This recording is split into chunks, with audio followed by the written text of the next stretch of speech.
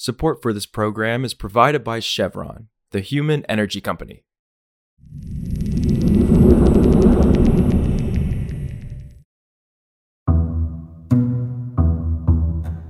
This is Politico Energy. I'm Josh Siegel. The Biden administration announced on Monday that it was dropping its plans to give a $200 million federal grant to Microvast, a Texas-based battery company with links to China. Last year, the Department of Energy conditionally selected Microvast to receive the federal funds to build a factory in Tennessee in order to help the U.S. bolster its domestic supply chains. But Republicans have criticized Microvast's links to China and say it's an example of President Joe Biden's climate spending benefiting Beijing. So today, Politico's Kelsey Tamburino breaks down DOE's decision and how China is once again complicating Biden's climate agenda. It's Wednesday, May 24th.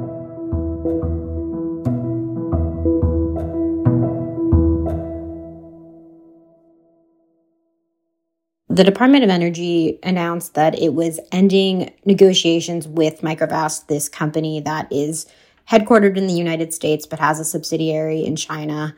It's a publicly traded company. It had been selected for the potential to receive funding under the bipartisan infrastructure law for a battery facility in Tennessee. And as part of that process, DOE was vetting the company to receive the funds and ultimately said this week that it has chosen not to award these funds to Microvast and to end those negotiations. Gotcha. And remind us why the grant has been so heavily criticized by Republican lawmakers. Yeah, so for months now, we've heard concerns from Republicans on the House side, on the Senate side, and also some comments from even Democrats with initial concerns on this. And the concern links back to Microvast's subsidiary again in China in their SEC filings where they had to note some of the links there and the role China might play in its business future. The company has maintained that they're not controlled by China, that their CEO is a U.S. citizen, that again, they're headquartered in the United States. But just the link to China has drawn concerns from Republicans who have really criticized the administration for providing funding to a company that has links to China and that could flow to China. It fits into a broader argument that we've heard on the Hill lately that the Biden administration's green agenda is providing funding, is flowing to China. So it really fits into this rhetoric that we've heard for a while now, but we'd had repeatedly heard questions, concerns about Microvast. DOE, when they first announced the selection, the initial selection, had said that this fit into, bringing manufacturing to the United States.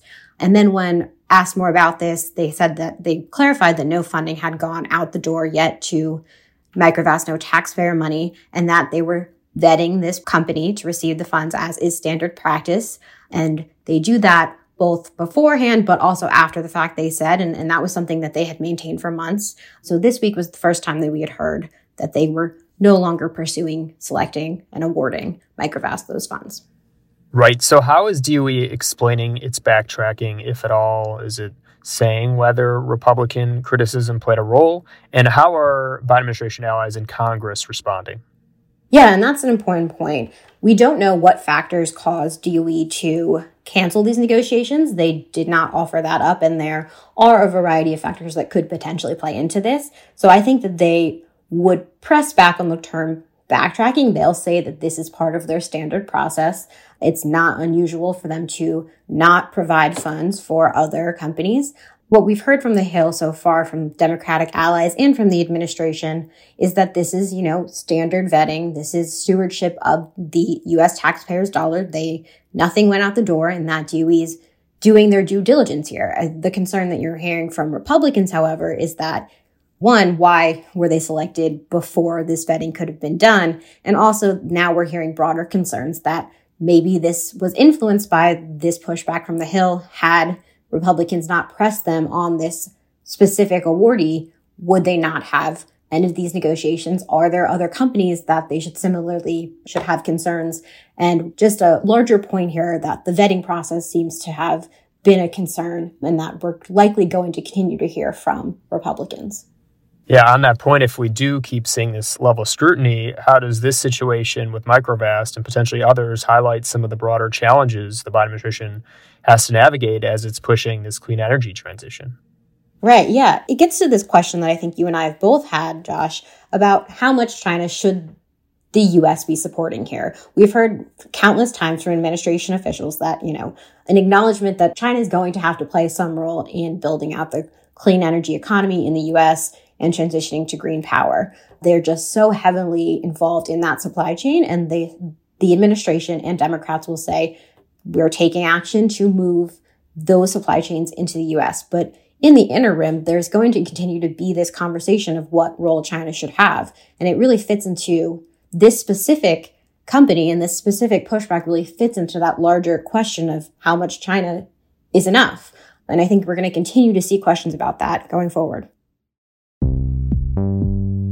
Also, on Tuesday, the House, by a 221 to 203 vote, passed a resolution that would nullify EPA's recent rule requiring new heavy-duty trucks to slash their nitrogen oxide emissions starting in 2027. 4 Democrats joined most Republicans in support, while 1 Republican crossed the aisle to oppose the measure with most Democrats.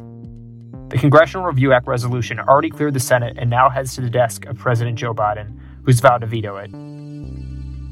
For more news on energy and the environment, subscribe to our free newsletter at politico.com/power-switch, and subscribe to Politico Pro to read our morning energy newsletter.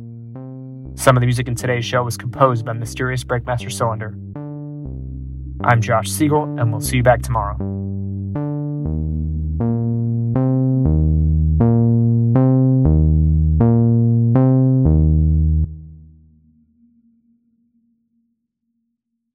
Support for this program is provided by Chevron, the human energy company.